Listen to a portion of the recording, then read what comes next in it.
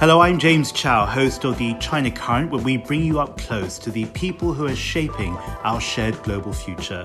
This week's episode comes to you from Hong Kong, where I just got back from a long trip to the States and also to Europe. But this episode also goes back to last year, where I sat down with Charles Stevens. This is what I recorded at the time. A couple of weeks ago, I received an email about a university undergraduate student 2 years out of school in England and 2 years into his degree at St Andrews in Scotland. And what fascinated me from the start was that Charles Stevens is ostensibly a student who had a dream to go onto the Silk Road, not merely tracing how it was, but to see and feel and taste it in its current and as yet ongoing emerging form. And I wondered to myself, what on earth would possess a student today to invest a year of his life in planning this trip and then to actually execute it, to take it from idea to reality, a reality that so far has articulated itself in a 64-day journey that began in the early parts of summer 2018 in London, right through Europe and through the central part of Asia, landing up over in Yiwu in China. He joins me now in Hong Kong at the end of those 64 days. Charles Stevens, I'm going to ask you a bit later about what possesses you to do that and to spend a big chunk of your life and your mental energy towards that. But first of all, I have to ask you a very serious question. When you were a child, were you fortunate enough to go on family holidays? And if you were, where were you taken to? Thank you, James. No, I was very lucky to be able to travel a lot from the beginning, and I think that's sort of where I got the travel bug from, and a curiosity and an inquisitiveness for the world around me. Where did we go? We went to a lot of places. My family always loved going to Southeast Asia. We spent a lot of time there in the temples and sort of Buddhist monasteries around there. We went to Bhutan. We went to the Amazon. We spent a little bit of time in Europe, in America, where my mother is from. So I was lucky to get a pretty broad exposure. And growing up, did you feel that you belonged to one nationality or the other? Did you feel that you necessarily had more ties with one landmass within a border than the other? I find this question of nationality and collective identity an interesting one. Is that the best way of defining ourselves? Is it through our nation? Is it through our race, our class, our gender? What is the best way of viewing oneself? And I don't think I feel any particular affinity to one country rather than another. I think looking at humanity as a collective whole and seeing people as human rather than dividing them into individual identities is a better way of looking at the world, and something I strive to do. Of course, the possession which I speak of did have its roots, because before this goal to see this new Silk Road for yourself, you were part of a gap year initiative that took you to Ghana in Africa. There was an orphanage over there, and it was running into financial difficulties. Pick up the story from that point on and link it to how it brought you to all these wonderful countries and cultures that you've just experienced for yourself. Sure, of course. So I was very lucky to be able to volunteer and have the opportunity to volunteer at an orphanage community in Ayenya in Ghana. It's part of a orphanage called a Child on Herd. It's a group and organisation based in the UK, and it was undergoing financial distress. So we had spent a lot of time there, we loved the kids there, and we made the decision to try and do a trip to keep this orphanage operational. So it needed £30,000 minimum to keep it functioning, keep the children in school. So myself and my friend Will Su, who's originally from Hong Kong, decided to cycle as part of an organised expedition from London, from Beijing to Tehran over 4 months.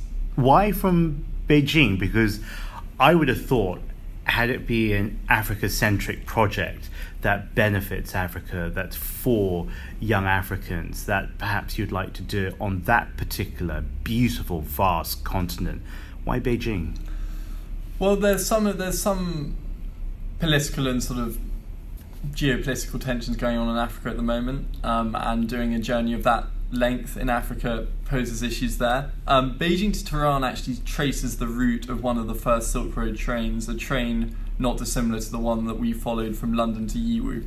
So there was an initial interest back in 2016 of the One Belt One Road, now known as the Belt and Road Initiative, and there was a sort of an idea to try and retrace that and get a more superficial understanding of the Belt and Road through doing that. And also the journey from Beijing to Tehran follows the historic Silk Roads, and it's a route which is known as the longest, hardest, hottest and coldest cycling route in the world. So we encountered 4,600 meters passes, deserts with 45-degree heats, mornings in Mongolia at -7, winds and sandstorms in the Gobi Desert, and vast stretches of nothingness apart from an iPhone that no longer had any charge. So it was this challenge and the difficulty also which inspired doing that particular route. On paper, or at least on maps, it may sound romantic, but you remind us that there are extreme weather patterns, there are extreme challenges that stem from that. What did you see that triggered the later journey to go on to the Silk Road proper? I think you make a very clever point. The Silk Road is an integral part of global history, but it is something that has been romanticised somewhat. And we saw a lot of things. We experienced some very extreme conditions in a way which traders such as Marco Polo would have experienced in a much more difficult way than we had to hundreds of years ago. But in terms of initiating and founding the new Silk Road project, it was seeing some of the infrastructure development along the course. I was aware of China's Belt and Road Initiative since 2014. It was founded in November in Astana in 2013. And so I was keeping an eye out for these things. So we saw... How old were you in November 2013, by the way? A puppy. I was a puppy. No, I'm still a puppy. I was 17, I think. 17. I was 17, yeah. So and when you say you heard about this, because of course it was announced, I think, by the Chinese president Xi Jinping at I believe it was at the Nazarbayev University where he announced it over there. And of course, it was symbolic that he chose to announce it in that country. Where did you hear about this, though? Was it in a newspaper or was it in a project? I have a feeling it may have been in an academic journal I was reading, because it wasn't something in the popular mainstream press as yet. Not for a 17-year-old, anyway. No, no. So sadly not. But. So I read about it there, and it was just something that captured me. It captured my imagination. It captured my intellectual curiosity, and sort of my desire to learn more about it. So, going back to the cycle, we saw some of the road developments, a lot of Chinese construction crews, Chinese machinery, which is now being deployed along the key economic corridors of the Belt and Road Initiative, essentially the land-based component, which is called the Silk Road Economic Belt. And I got an intuitive and also a more sort of informed sense that it was something important, and I wanted to go back, learn more about it, use this amazing experience of cycling the route to help initiate something which would help both for me and for other people to understand this important project. So you saw projects emerging and construction workers constructing within a few short months of its announcement in November 2013. And yet you grew up in London, didn't you? I did. Where I think we're still talking about another runway for Heathrow Airport, and that's dragged on for many years now. Given that framework of experiences that informed your earlier life, how did it feel seeing this action unraveling? Did you take it as proactive, or did you see it as aggression? I think it's very easy to make stark dichotomies between good and bad, one and the other, but like anything, things are more complex, and one of the big points of this trip was to try and understand the complexity, to get away from this idea that the Belt and Road Initiative is either a force for good in the world, that a community creating a community of common destiny, as Xi Jinping has mentioned, or instead, as some commentators has characterized it as China stretching its tentacles across the world. So we were trying to get away from a sort of a dichotomous view of it, and the Belt and Road Initiative, although it's characterized and perceived as a coherent and contiguous initiative, it has to be broken down into its respective parts. The policy which is deployed in the CE region is different from that which is deployed in East Africa and Central Asia. What we are seeing along the CPEC corridor from Gwadir to Xinjiang province is different from that which we're seeing in Southeast Asia. So we only saw a small part of this, but we were trying to understand some of its individual components.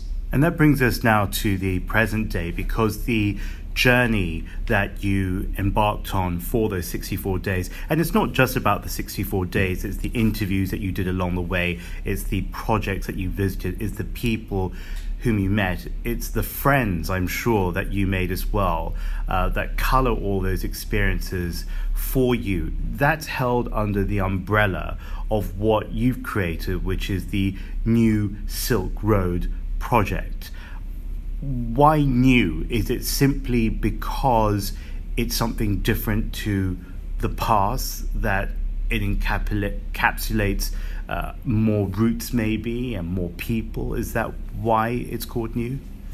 Yeah, so the new Silk Road project is definitely an allusion to the recreation of the historic Silk Roads. It's something which, in the speech that Xi Jinping made during the announcement of the formal announcement, I should say, of the Belt and Road Initiative, alluded to very strongly and mentioned about the recreation of a multilateral, embracing community which is thought about in the popular imagination as something like the Silk Roads. So the new Silk Roads is something that is being used as a synonym to the Belt and Road Initiative, and we wanted to use it for the project. And also the URL was available on GoDaddy.com. So that's very important, isn't it? Well, it is. I mean, there's also the practical element too, and it worked very well. And quickly tell us, what are some of the social media handles we should be following for your project to keep up to date with its changing forms? Of course. So we interviewed dozens of key academics, thinkers, strategists, and politicians and business leaders along the key economic corridor which we followed through Central Asia and Europe, and also further east in Asia, and we will be publishing those on our YouTube platform. Publish lots of photos on our Instagram and ongoing updates on our Twitter feed. So if we just Google New Silk Road Project, we'll find the different handles. It will be the first on Google. The first thing on Google as well. And also hopefully on Baidu or some of the other Chinese handles. I suppose what I'm also trying to ask is, should we visualize it as new versus old? I think seeing things in images is a very clever and also a natural way of seeing things. Words are very powerful tools and mechanisms for understanding the world, but the way that we choose to think, or at least the way I think, is I think through images. And the question that we tried to decipher and understand is, if you could characterize or define even the Belt and Road Initiative in a single image, what would that image be? And the popular image for that is a train riding across the sort of the Eurasian landmass, and this is part of it. But the reality is the Belt and Road Initiative, in my opinion, in a single image would be a mill. It would be a steel, glass, or cement mill, because China is trying to export its overcapacity, it's trying to access new markets, it's trying to move up the global value chains and move from a industrial and export-based economy to one based on services. And the Belt and Road Initiative, I think, has many good intentions, but ultimately it also has to serve some of China's more economic interests. Is that what it's about then at the end of the day? I mean, there are very understandable concerns that China is using this as an engine for its own growth, and that any other concerns are very secondary, whether it be connectivity, inclusiveness, growth for others. It's being painted as a project that we grow together in its simplest form. Is it actually accurate, though? I mean, do you see evidence of that, or to the contrary? There are several key projects, such as the Habitota port in Sri Lanka, Gwadar along the CPEC corridor, and also the Port of Piraeus, the Belgrade-Budapest line, the Pelješac Bridge in Croatia. All these projects have been characterized as examples of China, doing bad things. And China, like everyone, is a country which is still learning. It's still learning its place in the world. It's still learning how to interact with cultures which are as foreign to it, which we are to them. And I think we need to understand that, and we need to make as much effort to understand China as I get the sense that they are trying to understand us. There are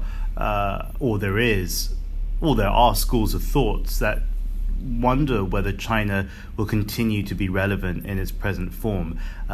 Should we, for example, be much more interested and invested in the United States, in the European Union, even with the fragility in the EU as it stands? What with a trade war, for example, introducing not only new external and internal tensions, but new question marks over whether China really is as important as it appears to be? You mentioned the question of interconnectivity, and perhaps if there's a key defining trend in the 20th and 21st century, it's a movement towards connectivity in every aspect of our lives. And with that said, we can't look at countries as isolated autonomous units. We have to think about relations as things which are as the word says, relative. So yes, you mentioned trade wars and issues in the EU, but to really have an understanding of this picture, we have to look at the bigger picture.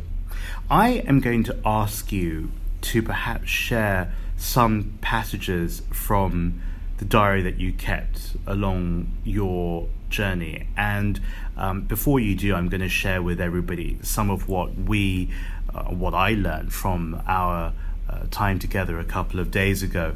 I was asking Charles which was the most dangerous parts of the new Silk Road, and I think he said it was Athens, because that's where the passport belonging to one of his original 3 travel partners, and I think it was the travel partner who was supposed to come with him for the entire 64 days. That passport was stolen in Athens, and of course, we worry about changing our tickets and our flights, but for you, going through so many countries, it must have been a complete headache. So Athens, of all places, turned out to be the most dangerous part for you. Perhaps before you share your diary and some of the memories from that, let's go back to what we talked about regarding borders and mobile phone signals for you, because I did ask you, I said, what did you have, and were you able to get signal everywhere? And you said to me, we were at a remarkable site that I would recommend anyone to go to if they have the opportunity, called Ani, which sits on the Turkish-Armenian border.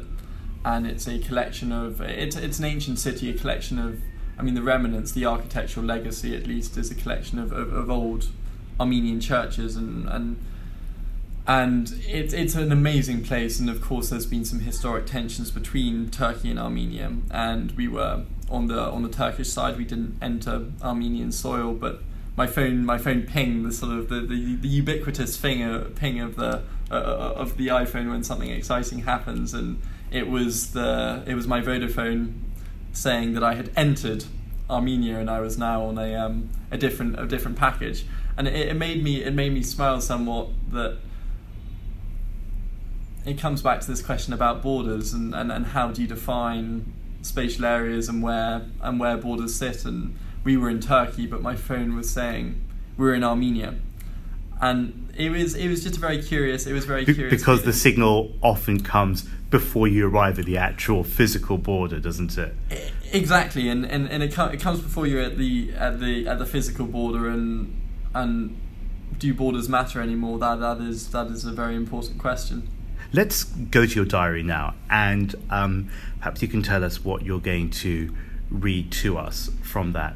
Of course. So as you mentioned, my one of my travel companions and also a dear friend, Tom Micklethwaite, he unfortunately got his passport stolen in Athens, so he had to rush back to the UK, and he got it sorted very, very efficiently, and came and joined us, and it was awful, but in the situation, I think we all made the best of it. But this passage is from a visit to the port of Piraeus, which was a majority stake in it was acquired by COSCO, the major shipping company. And I'm going to read you a passage from the end of our visit to Piraeus, this big port which is promoting Chinese commerce.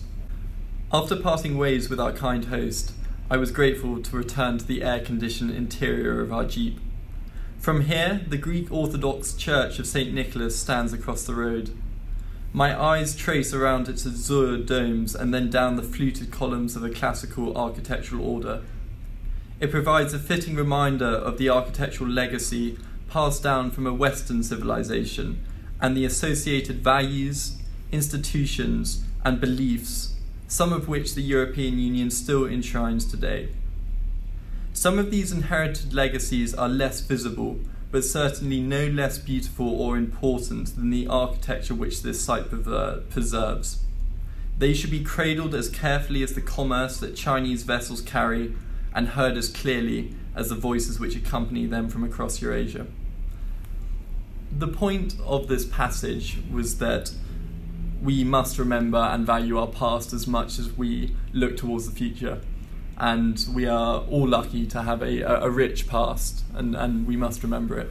Is that being practiced as buildings are being built, or bridges or highways? Are they respecting what came before? And are they respecting the communities that these spaces hold and nurture within? That's a really, really good question, and I'm not sure I have a clear answer to it. What I would say, though, is that the development of infrastructure is ultimately a very positive force, helping a small village community access a town so they can sell their commerce, helping for a family to go on holiday to a beach that once took them 10 hours to get to, but now takes them 4 hours to get to. Of course, the terms and the mechanisms in which this infrastructure is built is something which can be disputed, but infrastructure in itself is an amazing thing, and something that helps both cities and the world to function effectively. So I don't think infrastructure in itself is a bad thing whatsoever. The terms, may they be through loans or grants in which countries help to finance them, is something which can have issues. If you say to a country it's going to be 15% to build, 15% interest to build your road, if not we're going to take control of a certain port or something, then that's less good. But infrastructure in itself is, I think, a very beautiful thing.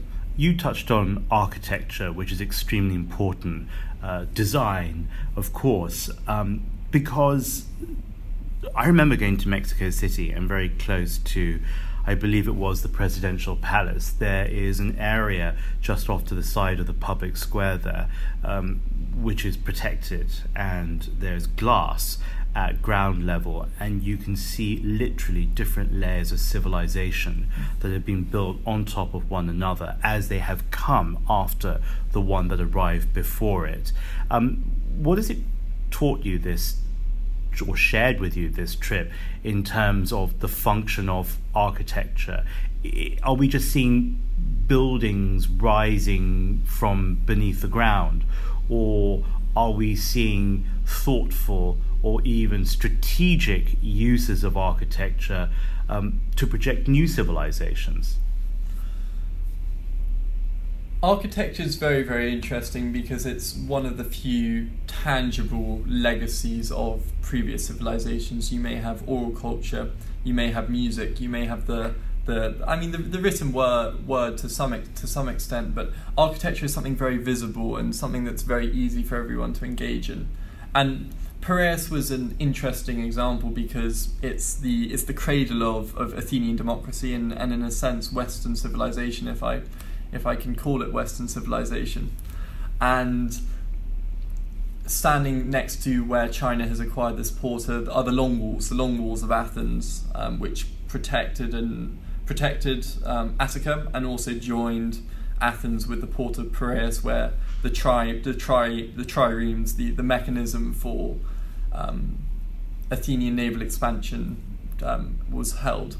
So things layer upon each other, and infrastructure does the same. New built infrastructure, or even more aesthetic buildings, are doing the same. They're layering on top of history. Roads by themselves and bridges play a very functional role. I think the more interesting things are sort of the status buildings, the buildings which are built. That maybe something like the new Freedom Tower in I think it's in Jeddah. I could be wrong though, or some of the big buildings in Dubai. These symbols of power, wealth, status, and what they project. I think that in itself is interesting, but is not necessarily directly associated with the Belt and Road. Is this a new order then, in the sense that, we have the Arc de Triomphe and we have the Duke of Wellington's home at number 1 London, for example? Are these new entryways to new ideologies? I'm sorry, I didn't really answer your question before. In the way that we saw the legacies of the Silk Road before, the Registan in Samarkand and Uzbekistan, or the beautiful domes of Bukhara or Khiva, it will be interesting to see what our forebears will look back on now as the great symbols of architecture. And in terms of China's Belt and Road Initiative, I don't think there's anything that's been constructed which is quite as beautiful as the Goria Amir or the Registan in Samarkand. I think you're laying down the challenge over here, aren't you?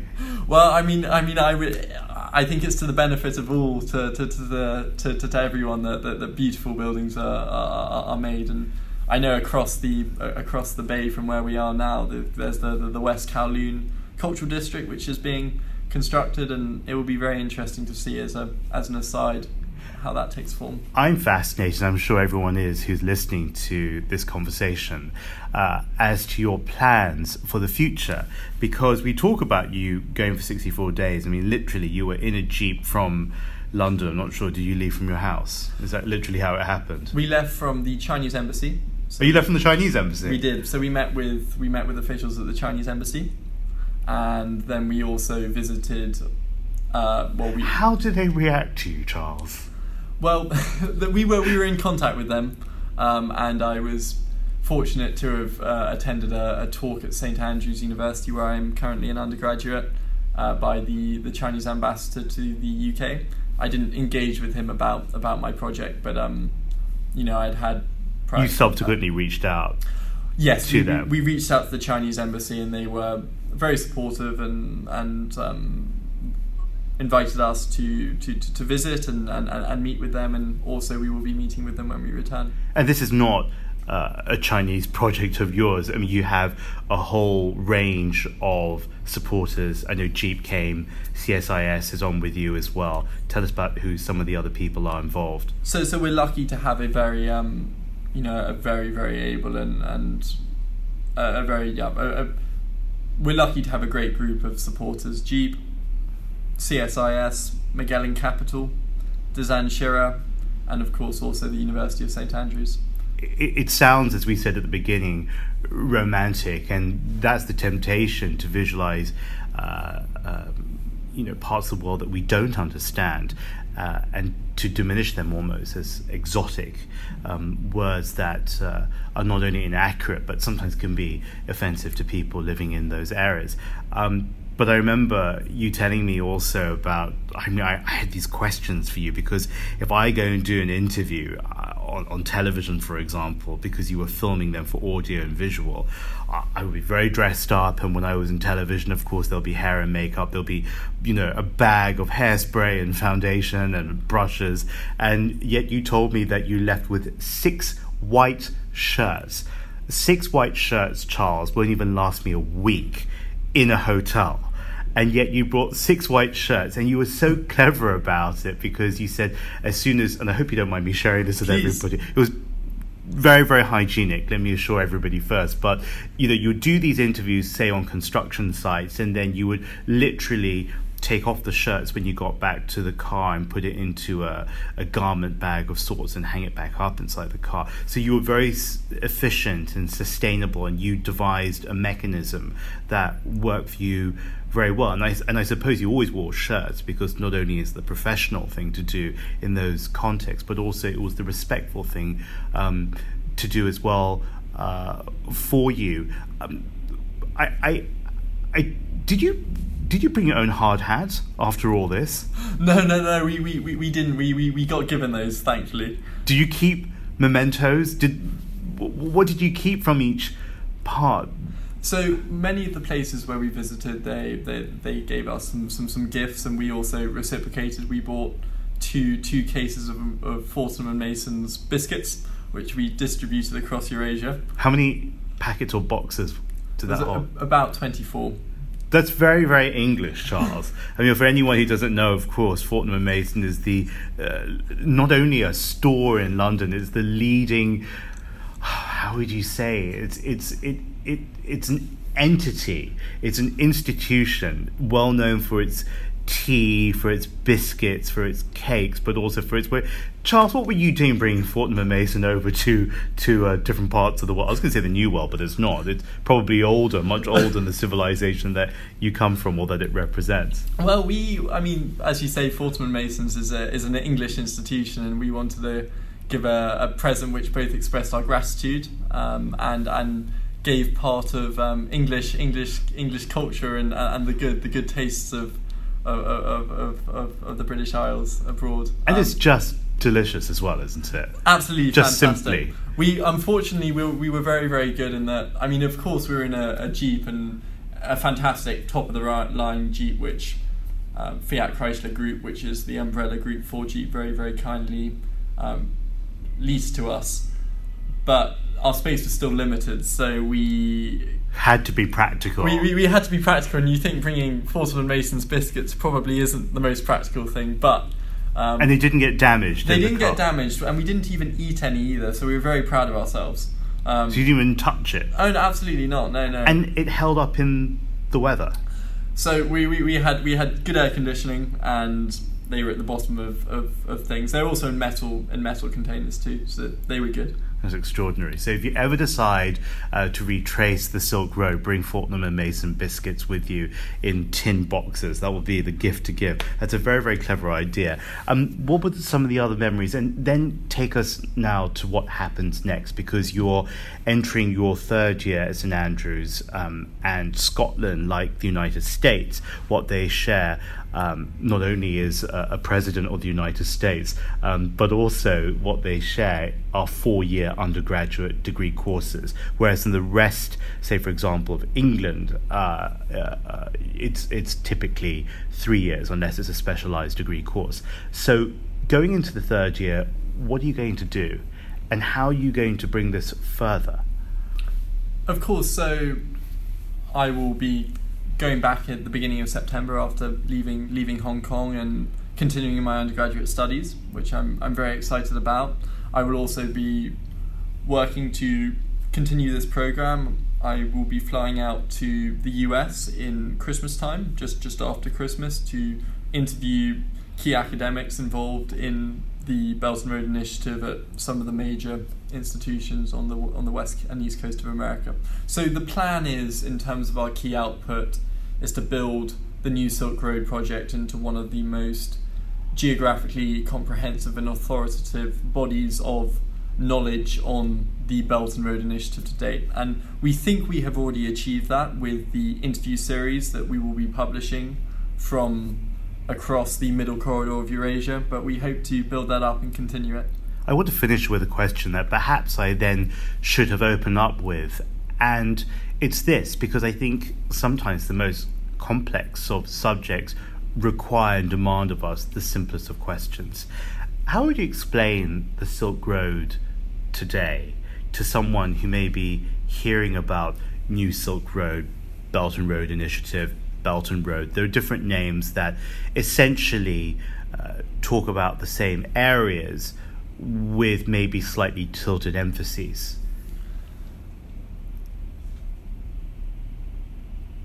I think the Belt and Road Initiative can be what we want to anyone. I think it can be a little bit like an onion. You can continue to peel back the layers, and with each different layer it has a different meaning to it. As you said, it's something that has been romanticised, and as a result of it is not necessarily understood properly, but it's a vision of at least in the way it's perceived in the popular imagination, it's a vision of a collective multilateral future which is mutually inclusive and beneficial.